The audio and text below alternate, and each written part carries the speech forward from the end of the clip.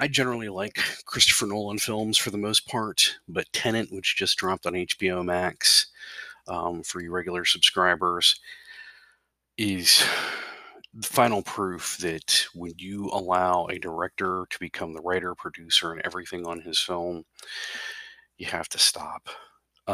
Nolan did excellent work like this back in one of his very first films where he had no budgets to crash an airplane into an airport called Following. I highly recommend going back to that movie and or going just back to Memento.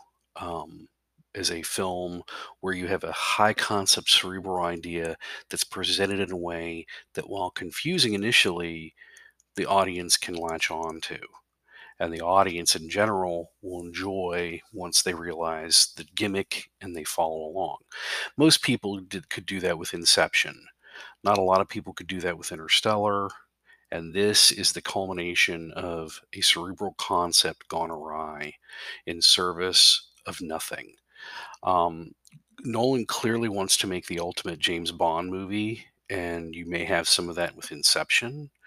But what you see here is a series of set pieces, just like a Bond film, that are only tangentially connected. And even though you go back and learn how they're connected because of the time inversion element of this movie, it doesn't help. It doesn't serve a purpose other than, look, I'm doing a weird gimmicky thing. This cerebral inversion, time flows backward stuff that doesn't add anything. Um, okay, just because you can show us something cool backwards doesn't make it doesn't it doesn't add much.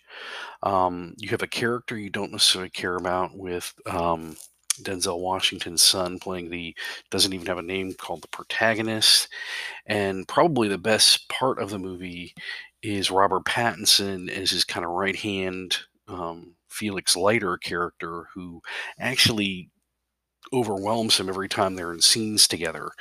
Um, you have the evil bad guy who's trying to destroy the world, and MacGuffins all over the place, but it doesn't make for a great movie to experience. Um, Even though I was able to keep up with most of it, it just doesn't. I can see how most people would be just completely put off by most of it because it you don't care about what's going on. You just don't. There's not much to care about. And that's one of Nolan's biggest problems is that he does not know how to create characters you care about. At least in Inception, you understood Cobb's motivations. At least in Memento, you understand why he wants to figure out what would happen to him. It's a problem. And hopefully he finds a script that he likes enough that he's not so up his own head to take on.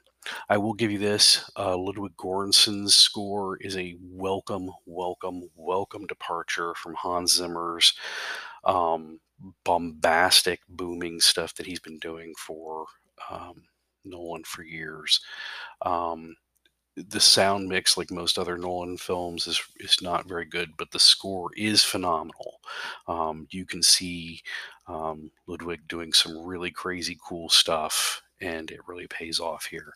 Otherwise, it's really hard. I mean, if you're a Nolan fan, you will probably enjoy it, but if not, I wouldn't necessarily recommend checking out Tenet on HBO Max.